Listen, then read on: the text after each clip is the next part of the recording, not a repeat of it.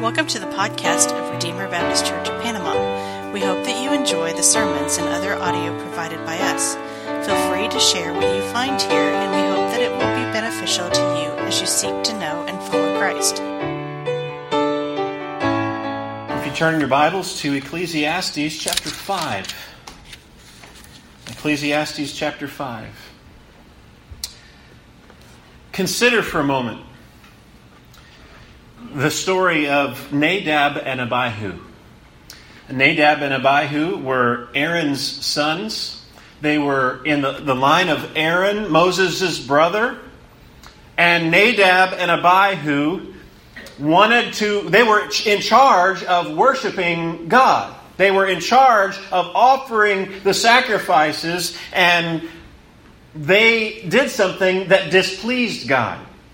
They went to worship, but instead of offering the way that God had required it, they offered it another way. The King James says they offered a strange fire to the Lord. And the Lord struck them dead. It's pretty shocking. Here they thought they were worshiping the one true God. They did not believe that they were going after other gods, but because they did not worship Him in the way that He required, the Lord struck them dead. And then we may think of also the time whenever the Ark of the Covenant was being moved. The Ark of the Covenant was being moved, and there were, I don't remember if it was one or two priests who, when they saw that the Ark of the Covenant was about to fall, they wanted to keep it from being defiled. They wanted to preserve it. Their motives were probably good, but they touched the Ark of the Covenant, and God had commanded them not to touch it, and He struck them dead.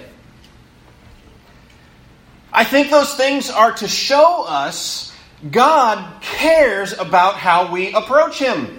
He wants us to approach Him in the way that He has set forth for us to do. We don't go to God willy-nilly, however we feel like it. But we go to God the way that He has commanded. And you might think, well, that was the Old Testament. God's not like that in the New Testament. But then think. Ananias and Sapphira. They wanted to give a gift. They saw that Barnabas had given a gift. He had sold some land and he had given the proceeds of that land. And it was pleasing to God. And so they sold some land, but they kept back part of it. And they apparently lied and said that they had given it all. And the same thing happened. God struck them dead. Not because they had held back some of it. Peter said, while it was yours to do with what you wanted to do, but you lied to the Holy Spirit. God still, even in the New Testament, cares how we approach Him. And then we know the story, Jesus going into the temple and cleansing the temple. They were treating God's house, the temple, in a way of turning it into a marketplace and possibly even cheating people within the temple itself. And Jesus, that's the one time we see Him getting angry. He goes into the temple and He dumps over all the tables and says, "You've turned my Father's house into a den of thieves." And then you see Paul writing to the Corinthian church, talking about the Lord's Supper. They were abusing the Lord's Supper. Some of them were getting drunk, and some of them were pushing their way through the line and trying to go first and serve themselves. And Paul told them, when you take the Lord's Supper, you're taking it unworthily, and that's why some of you are sick. So it's not just an Old Testament thing, but it's also a New Testament thing. God cares how we approach Him. So let's look at our text tonight from Ecclesiastes chapter 5. Guard your steps when you go to the house of God. to draw near to listen is better than to offer the sacrifice of fools. For they do not know that they are doing evil. Be not rash with your mouth, nor let your heart be hasty to utter a word before God.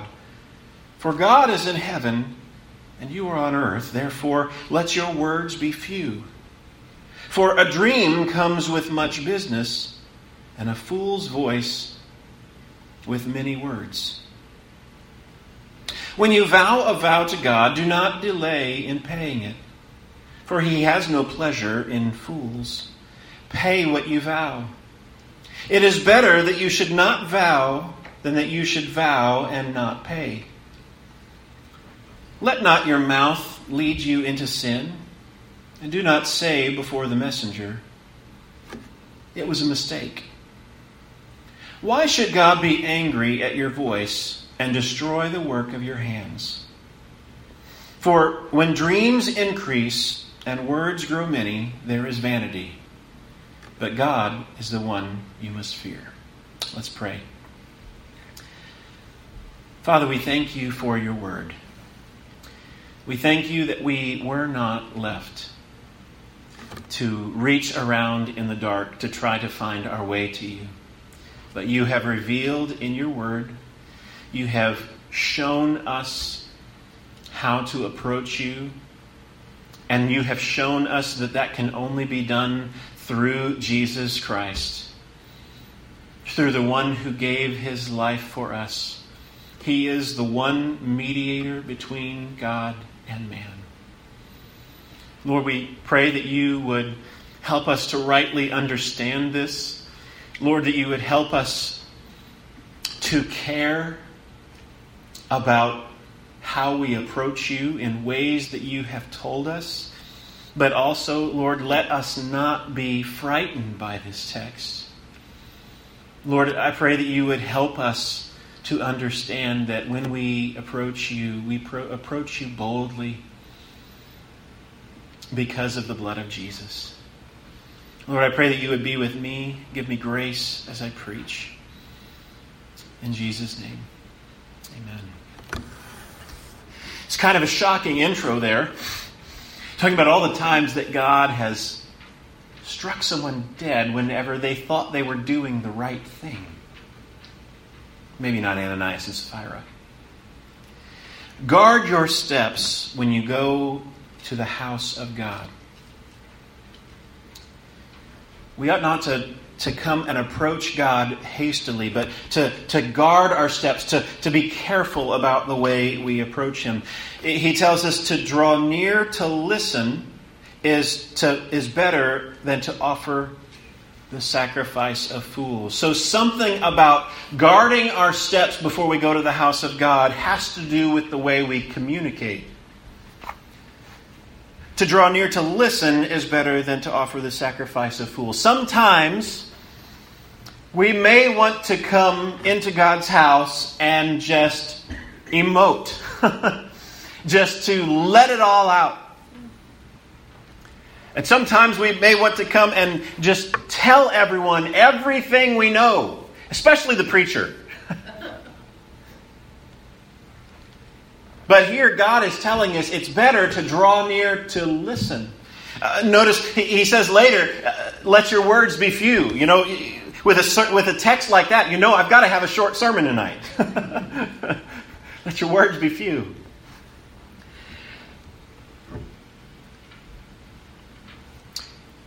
It's better to listen, to draw near to listen, than to offer the sacrifice of fools. Whenever it says it's better to draw near to listen, I think one of the things we need to get from this is when we come, we're coming to hear from Him. We're coming, whether it be in the music, whether it be when someone's sharing a testimony of what God has done, when we listen to the preaching, we're here to hear from Him. And I think that puts a responsibility on the preacher. I am convinced that the regular diet of a church should be what's called expository preaching, where you take the Bible and you explain what the Bible is saying. There's another way of preaching, topical preaching.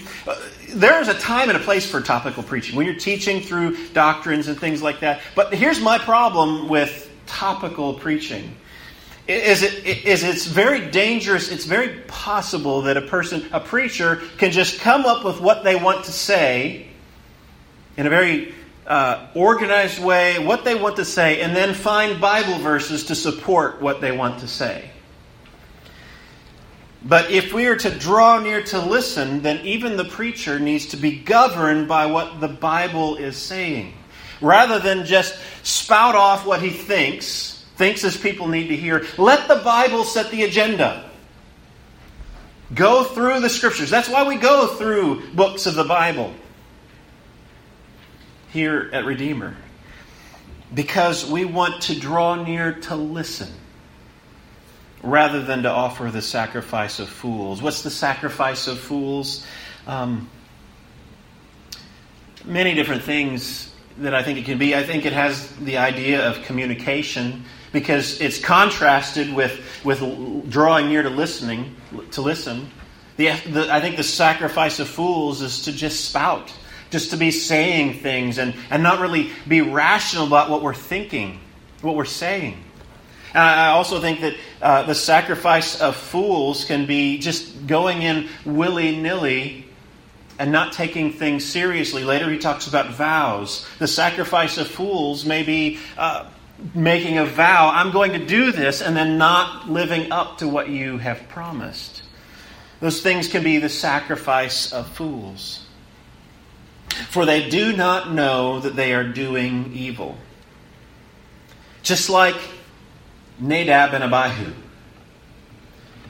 They thought they were worshiping God. They knew who the true God was. They'd just been delivered from Egypt.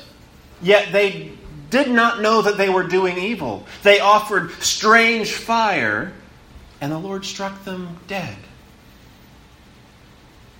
We need to be careful that we don't do this. We need to watch ourselves that we don't approach Him in ways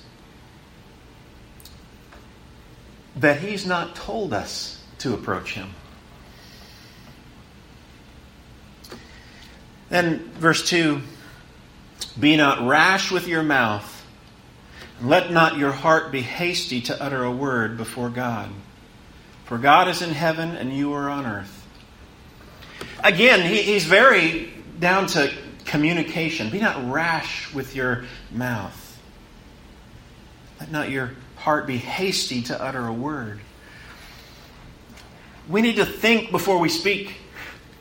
Now, sometimes that may mean that a preacher needs to have all of his notes written out. That doesn't work for me. I study my text. I know what I'm going to say, and I kind of have to go with the flow. Or that's the way I'm wired.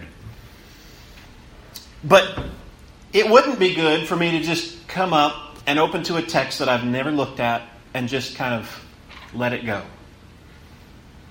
I need to spend time in the Word. I need to study and know what is it that God is saying. What is it that this text is trying to communicate, rather than just be hasty about it. Just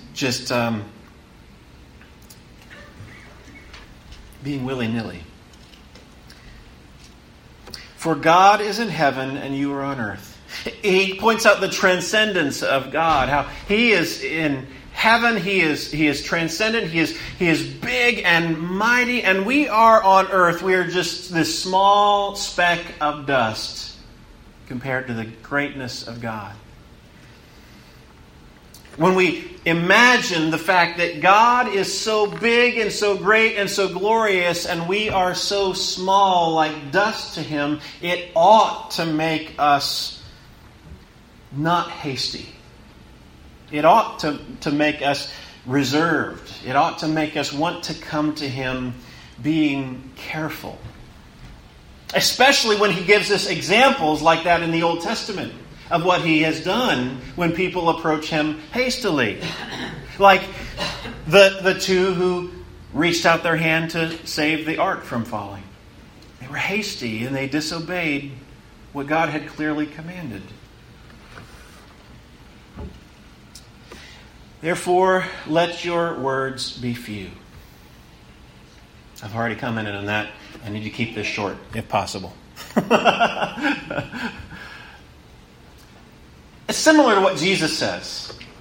When Jesus tells us how to pray, He says, don't go on with long prayers thinking that God is going to hear you because of your long prayers. And he says not to pray in front of people so that you can be seen, and not to go on babbling like the heathens do, just saying repetitive words over and over again. But I think Jesus commends short prayers. Get to the point. He knows what we need to ask Him before we ever pray it. So praying a long prayer, it's not necessary. I think God likes it when we come to Him with short prayers. Then verse 4. Oh, verse 3. I'm sorry, I skipped one. For a dream comes with much business, and a fool's voice with many words.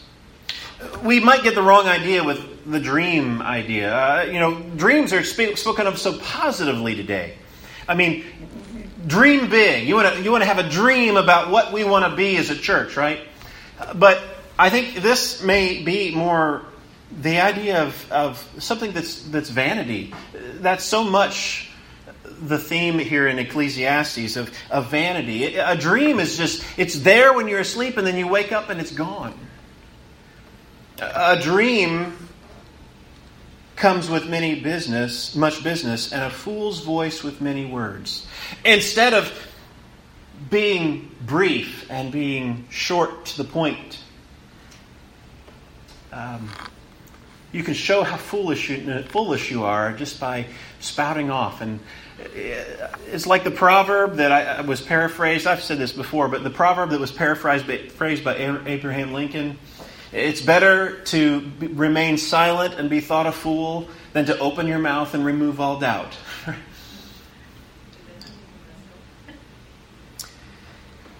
There's verse 4.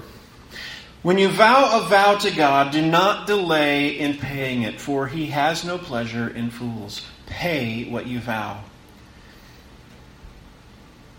I think here of Ananias and Sapphira in that case. It wasn't necessarily because they lied. I think there's a connection here. They said that they were giving one thing, and in that sense, it was their vow. And yet, they didn't fulfill their vow. Instead, they held some back for themselves, and that was a sacrifice of fools, so to speak. He has no pleasure in fools. Pay what you vow. It is better that you should not vow than that you should vow and not pay. Let not your mouth lead you into sin, and do not say before the messenger that it was a mistake. I think this also has a connection to the Sermon on the Mount. Jesus teaches there, don't make any vows. You've heard that it was said, but I say to you, don't make any vows, whether on the temple or upon God or upon on the gold in the temple. No, don't make any vows. Just let your yes be yes and your no be a no. That's what Jesus tells us. Here, the preacher cautions us from making vows at all, because it would be better that we don't make any vows at all, than that we would bind ourselves to a promise and then not fulfill it. God is not pleased with that. He wants us to keep our word. If we say that we'll pay someone, we need to pay them. If we say that we'll do something for someone, we need to follow through. God is not pleased with it when we're not people of our word. And he says, do not say before the messenger that it was a mistake. Sometimes a person might try to get out of saying what their word was. I know I promised this, but I didn't know about this and this and this that were going to happen. And they make excuses. well, don't make the promise in the first place. God even cares about it, that He would be displeased if we just say, well, it was a mistake. Or maybe someone might make a vow, just not thinking, just being hasty, and then whenever it's time that comes to pay the piper, they try to get out of it by just saying, well, it was a mistake. I didn't really mean it. That doesn't please God. Why should God be angry at your voice and destroy the work of your hands? He returns to the theme of dreams. He says, for when dreams increase and words grow many, there is vanity. But God is the one you must fear. So much of this text has to do with communication. He warns us, don't come speaking. Don't come saying all the things that you can think of, but come to listen. Let your words be few. To come to the Lord in fear. Not a trembling, terrified fear, but come before Him with reverence and with awe.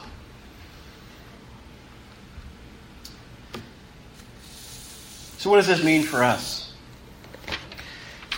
Our bulletin, on your bulletin, you can see something that's been on there since the very beginning, since our very first week. It says, welcome to Redeemer Baptist Church. We seek to worship in biblical simplicity, to reach out in culturally relevant ways, and to have Christ at the center of all we do.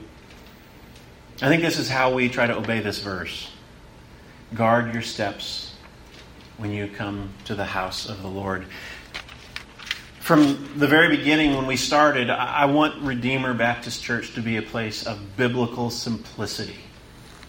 Not to add all kinds of things, but to keep it simple. Keep it dedicated on what we are supposed to be about as a church.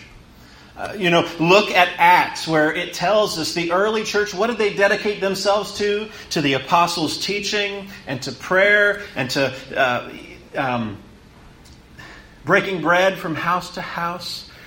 Those were the kinds of things they devoted themselves to, and those should be the things that we devote ourselves to. The apostles' teaching, to the Word, to hearing the preaching of Scripture.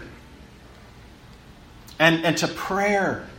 That's one of the ways we are commanded to approach Him. And to the breaking of bread. I feel bad that we haven't had the Lord's Supper recently. We need to do that very soon. We have some logistical things we need to work out, but those are the very things that He has commanded us in how to worship Him. There are some denominations, consider many of the real strict traditional Church of Christ denomination. It's a principle like this that's the reason why you wouldn't have instrumental music in a Church of Christ. They would say, on this principle, God has commanded us how we are to worship Him, and they would say that musical instruments were an Old Testament ordinance. You see in the Psalms, say, praise Him on the cymbal, on the stringed instruments. They would say that's an Old Testament ordinance, but in the New Testament you don't see those kinds of commands. So they don't use instruments. Now, Baptists used to believe the same thing. In the 1600s, the early Baptists would also sing just vocally without any instruments. And Benjamin Keach, an early Baptist, he was one who argued for the use of instruments. And he said, in verses like Colossians, where it tells us to make music and melody in our hearts to God, singing psalms and hymns and spiritual songs, he says those are examples. And particularly, I can tell you, psalms, the word for psalm is a word that originally had the idea of to pluck. So maybe a psalm was originally it's supposed to be a stringed instrument, just by the very nature of what kind of song a psalm is. And there are some other denominations, but I don't want to just pick on the Church of Christ. There's other denominations that only sing the Psalms. There are some denominations that do that, and it's because they want to obey this. I don't want to put those down. In their minds, they're convinced that is how they obey this text. Guard your steps when you come to the house of God. We may not all see how our convictions line up. I mean, some people may have one conviction about what it means, and some people have other convictions about what it means.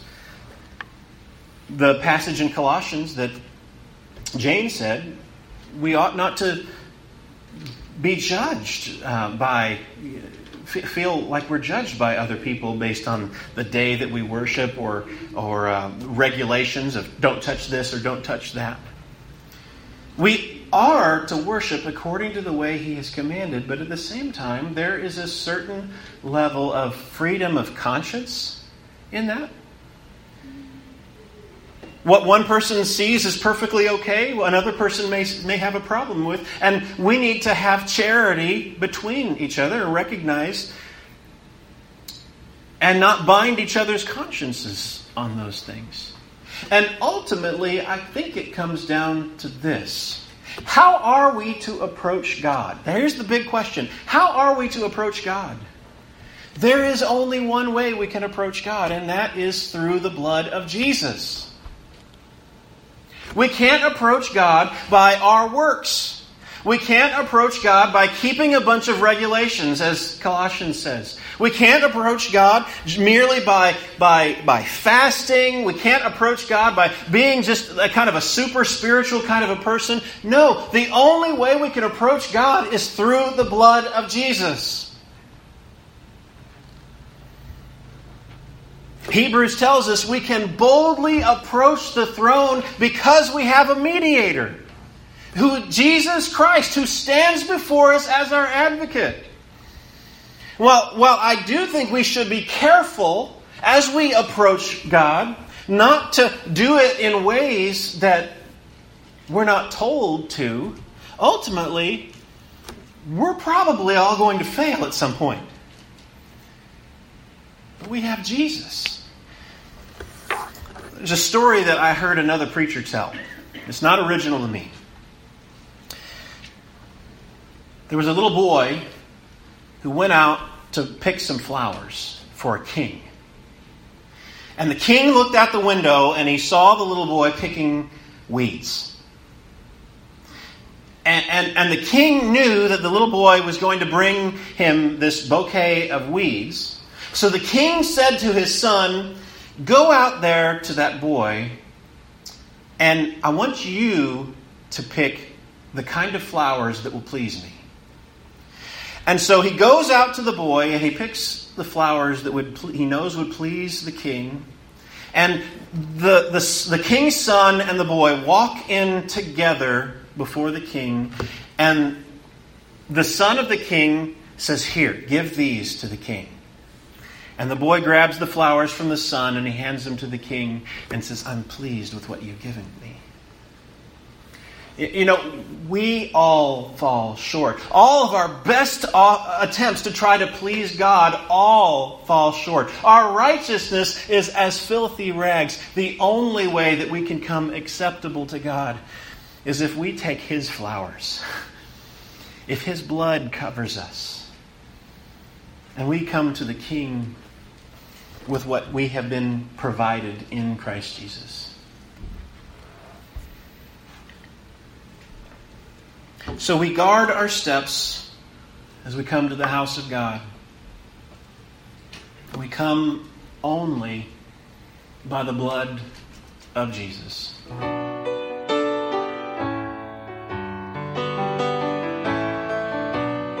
Thank you for listening to this message from Redeemer Baptist Church in Panama. For more information, please visit us at RedeemerBaptistPanama.com, or you can like us on Facebook.